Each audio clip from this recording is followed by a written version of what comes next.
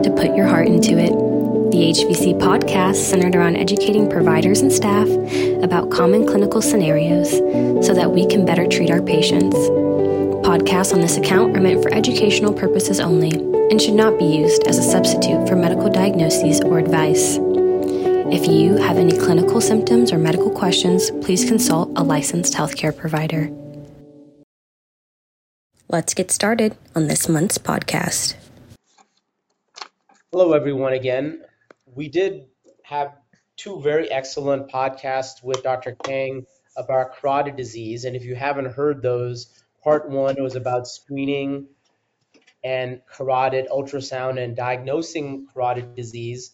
And part two was about the treatments and procedures, surgery and stent for carotid disease. So another, vascular bed that, vascular surgeons help us a lot with is something that, is sort of a silent thing until it's a major problem. We had a session with cardiac surgery about thoracic aneurysm, and that incidence is growing, but something that's always been around has been AAA, or abdominal aortic aneurysm. So this is a disease process where, you certainly don't want to miss it. The fatality rate for rupture, I think still it's very, very high. We may not even know what accurately because some of them don't make it to the hospital.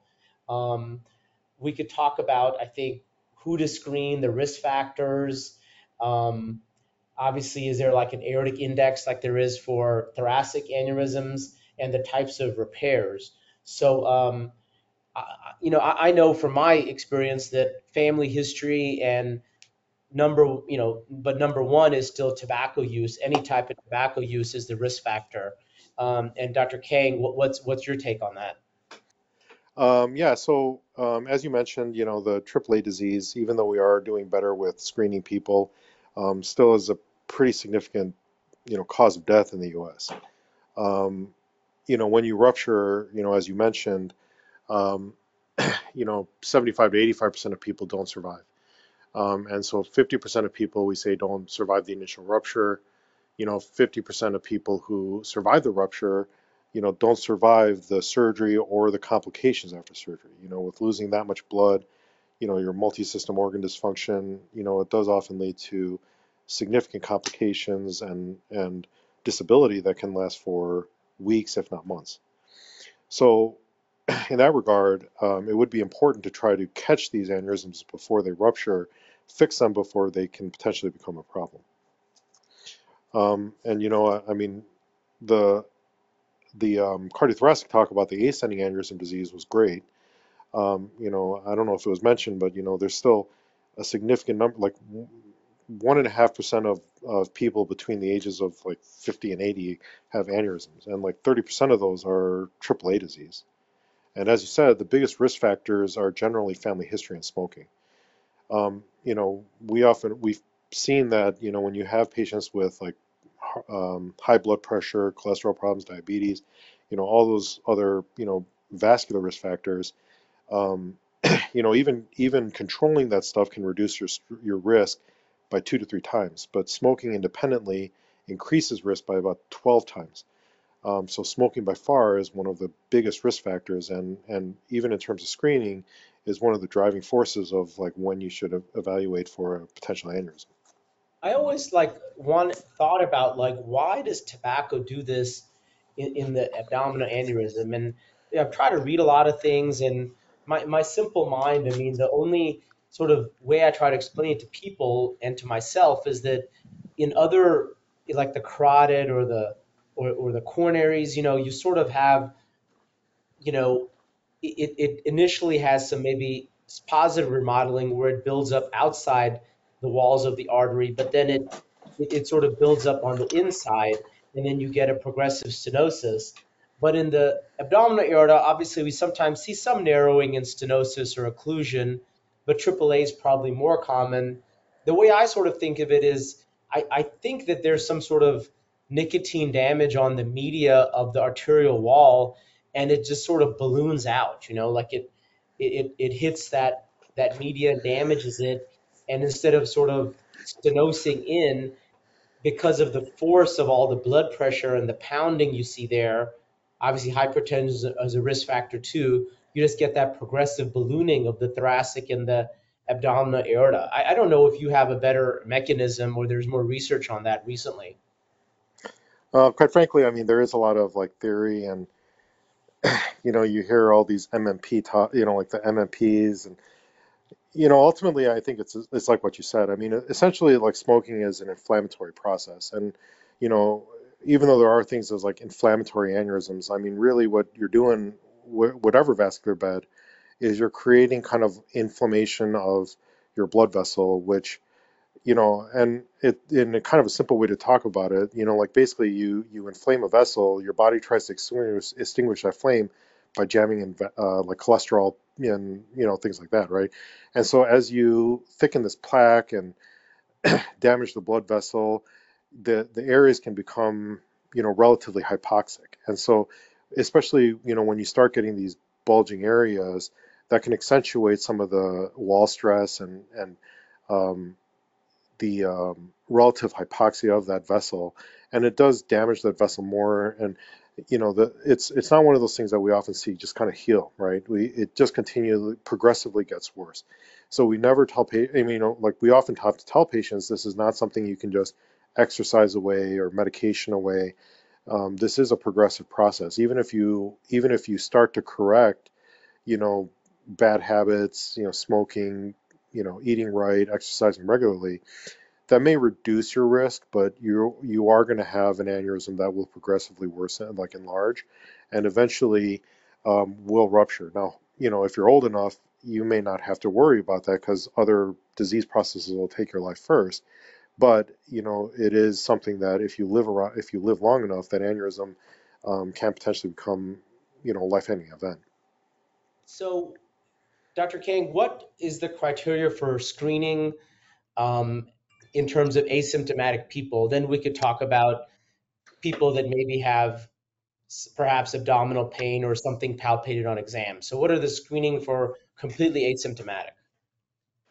So for completely asymptomatic patients, the traditional criteria for screening was any man older than 65 that had a history of smoking more than 100 cigarettes in his lifetime. So as of 2018, the Vascular Society has expanded that to basically men or women older than 65 who have a history of smoking, or a relative with a AAA. Generally, we say that if it's like a first degree relative, but generally, if you have a family history of AAA disease, it's probably a good idea to get screened. As we talked about in the carotid talk, the ultrasound is a pretty easy way to get a lot of good information without a lot of risk. There's no radiation or dye, and so if there's a concern, it's better just to screen them. Now, generally, again, it's going to be um, patients older than 65 with a history of smoking, or a relative with a known abdominal aortic aneurysm. Other reasons you may, want to obtain an abdominal ultrasound are things like hearing bruits. Um, Abdominal bruits don't always indicate an abdominal aortic aneurysm, but oftentimes it is good to evaluate. It could indicate things like renal artery stenosis or mesenteric disease, but it can also indicate, the presence of an abdominal aortic aneurysm. Obviously, if there's a pulsatile mass on exam, physical exam is actually not a very good way to identify an aneurysm. Most people, even with a 4 centimeter aneurysm, like 75% of exams miss that aneurysm. So unless they're a very, very skinny patient, a physical exam is not generally good enough to identify an aneurysm. But if you do feel something, it is a good idea to get an ultrasound. Yeah, I think on people like even after I know they have an aneurysm, I know they have the size. The only ones I could really palpate anything are ones that are medium or low BMI, and then some of the folks that are low BMI, you palpate and you feel it anyways, even though they don't have an aneurysm. So I don't think physical exam is that helpful, but it's pretty remarkable when you see a really big one, and you could palpate it. It's sort of scary. The other reason you should look for aneurysms as well is if you find another aneurysm somewhere else. So, if you have a peripheral artery aneurysm, like for example, a popliteal artery aneurysm or a femoral aneurysm, we often say you have about a 40% chance, that's probably a little overestimate, but about a 40% chance you have an abdominal aortic aneurysm. One of the things for our surgical boards, vascular surgery boards, is if you have a patient who gets a popliteal artery aneurysm, you better get that abdominal aortic ultrasound or you fail the exam, because you will have missed an abdominal aortic aneurysm. Now, the reverse is not necessarily true, though. So if you have a patient with an abdominal aortic aneurysm, only about 14%, somewhere like 12 to 14%, may have a peripheral aneurysm somewhere else. But it's if you find a peripheral aneurysm, you should definitely look for an abdominal aortic aneurysm. Now, the one question I often hear is, what about people with cerebral aneurysms? Like, if they have a cerebral aneurysm, should we screen for an abdominal aortic aneurysm or the vice versa? Now, some studies have shown that there are higher correlations. When you have an abdominal aortic aneurysm, you could have a intracranial aneurysm. And if you have an intracranial aneurysm, a good number do have abdominal aortic aneurysms. But for whatever reason, many insurances don't cover screening for that reason. But that being said, if you have a suspicion, again, if there's another, you may be able to get an ultrasound or other imaging modality to rule out that aneurysm. Okay. Now, what's the standard screening? I think we know is carotid ultrasound. Sorry, abdominal ultrasound, AAA scan. Um, here at our office, we definitely make sure we prep them with a laxative the night before. We want them NPO, no smoking that morning, and I think we've had pretty good results and pretty good images in this. In some people that you just can't get good images. I think a non-contrast CT is probably fine. Um, and how do you guys do it at your office? Yeah, so we don't do the laxative thing. We do insist that they're NPO, and we do have a good number of patients who do have some, because the bowel, when it's filled with air, we can't ultrasound through it. So if you have a patient with a belly full of air, is because for whatever reason, it does make the imaging of the aorta much harder, especially if they're obese. It does make the accuracy of the measurement much worse. Um, if you can even see it at all. So we do insist that they're at least NPO. But we haven't adopted the laxative thing. The no smoking thing is a good idea. But yeah, generally we'll do an abdominal aortic ultrasound to evaluate for aneurysms or follow aneurysms. Now, the we don't generally get CTs routinely. So we will get a CT if there is a finding on an ultrasound that is concerning. Generally, if their aneurysm is either grown really rapidly or it's close to a size where we would consider surgery. So if, for example, like we get an aneurysm measurement of like 5.4, 5.6 on an ultrasound, that would warrant further investigation with the CT. If we see, like on the year before, their aneurysm was like, say, 4.2 and now it's 5.6, that was much more rapid growth than we expected. Or even if it was like, say, 3.8 and now it's 4.8 in 6 months, for whatever reason, then we might get a CT to verify some of those sizes. In general, if we're going to get a CT, the purpose is because we intend to fix it. And so oftentimes we will get it with contrast. Even though a non-contrast CT is often sufficient, the reality is when you do a non-contrast CT, the measurement can actually be a little bit off because you can't see without that contrast, you don't see the wall of the aorta very well. And if there's a lot of bowel on it, or there's other, soft tissue stuff, sometimes you can, overestimate or underestimate the size. But that's not really the main reason. The main reason is because when we consider doing an intervention, either we fix it minimally invasive or even for an open repair, we really want to get a state of the vessels. A lot of, um, patients with aortic aneurysms do have a lot of atherosclerotic disease. And so if you have a lot of soft plaque around the kidney arteries, for example, if we were to place a clamp, we don't want to shove that plaque into the kidney arteries. We may want to plan to do something, we may want to adjust our plans for that surgical repair if there's a lot of junk around the kidney arteries, or depending on how the aneurysm shape is and internally, that might affect some of our decision making in terms of how we proceed with the repair, risk of embolization, this and that. And so oftentimes, if we get a CT, it's to verify a size, and it is because we are considering a surgery.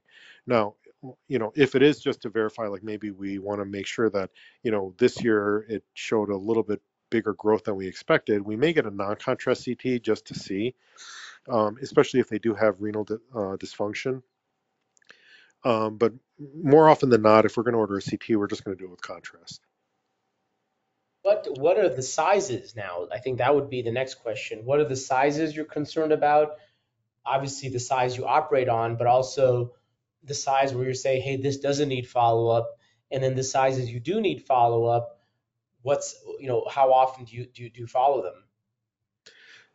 So, traditionally, generally any aneurysm we follow annually, right? So that was kind of the traditional way to do it. And when it gets to about 4.5, we might follow it every 6 months. Once it's over 5 to 5.5, if it's over 5, then we sometimes consider discussing surgery.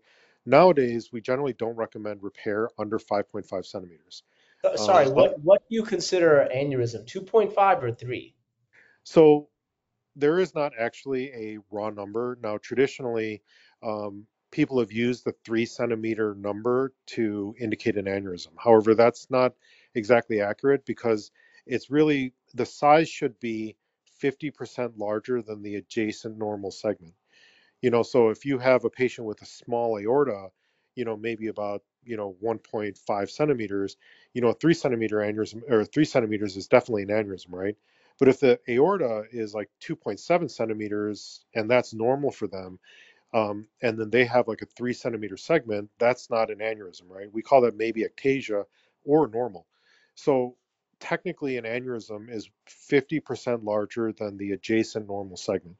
But in general, because we're not necessarily able to evaluate the aorta up and down very easily, we often do use the criteria for like 3 centimeters as an aneurysm. Anything smaller, if it's kind of between normal size, like say less than or greater than 2.5, but less than 3, we may call that aortic ectasia, meaning that it's enlargement, but it's not quite an aneurysm yet. Most times, those don't need to be followed regularly. In fact, the chance that an aortic ectasia is going to advance to like a significant aneurysm in a person's lifetime is about 4% or less. And so it's very unlikely that that's going to become a significant problem. Now, to be safe, you may want to have them repeat that scan, like say again 10 years, just to see if it's doing anything weird, especially if they have a good, like a strong family history, or there's other things that you get concerned about. But in general, something under 3 centimeters, you really don't need to follow. In fact, even, yeah. Oh, one thing that I'm not familiar with, the abdominal aneurysm is like something like an index. Like for the thoracic aorta, we have a aortic index, where you compare the size to their height. So, for example, 6'3" male with actually does it's regardless of sex, a 6'3" person with a aorta in the chest of 4.5, 4.6 centimeters is way lower risk than a 5'2" person with a 4.5 centimeter thoracic aorta. And I don't think they really correlated for height for abdominal. I think it's just the raw number. And Yeah, I mean, I think a comparison. lot of it has to do with studies. I mean, there are a few studies that show that there is some sort of correlation between an index and the whether or not an aneurysm is going to do anything important, but it's not widespread and it's not widely accepted, and it hasn't provided any more data, because really what we're looking for is, we're not just trying to say, do you have an aneurysm, right? We really want to know, do we have to fix this thing? So the reality is, you know, really based on, and the biggest risk factor, well, not biggest risk factor, but, one of the biggest risk factors is going to be the size. So I'm not sure that finding a ratio is going to make it that much more, I don't know if there's been any studies to really tell us that, doing that ratio with height is really going to be that much more predictive of rupture, mostly because we do know that from a lot of studies that aneurysms, once they reach certain sizes, their growth rate and the rupture risk start to grow exponentially.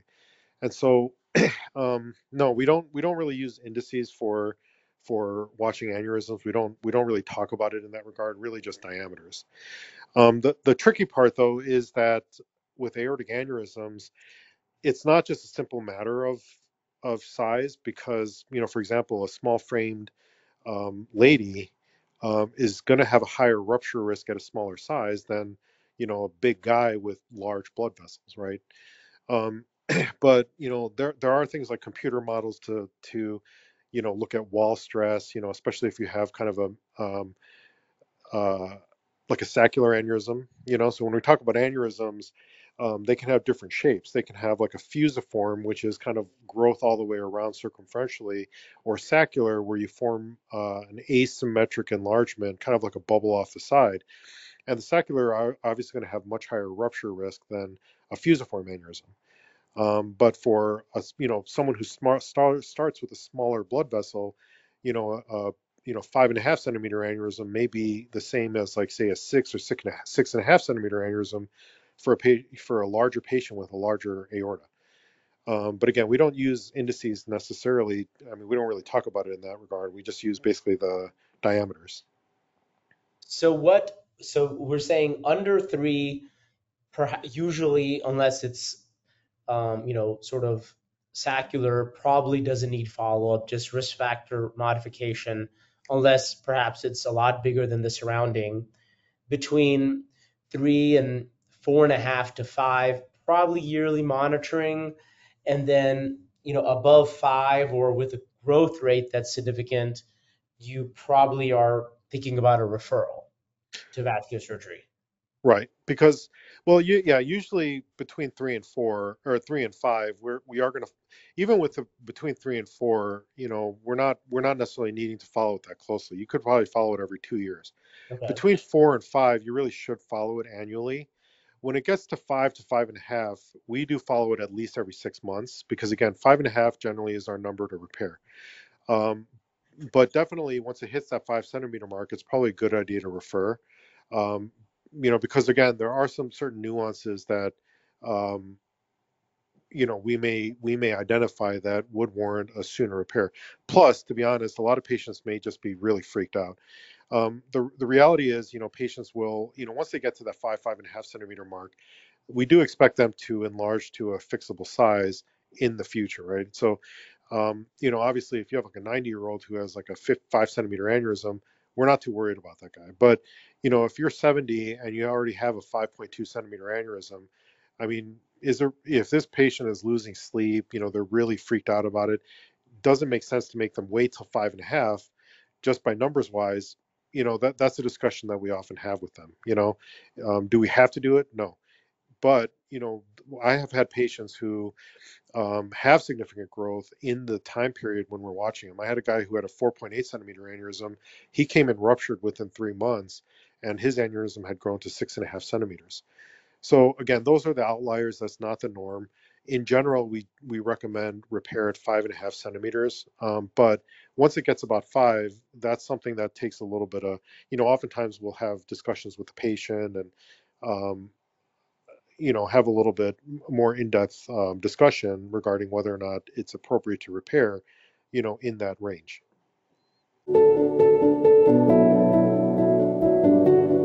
Thanks for listening. Tune in next time for another cardiology-focused episode.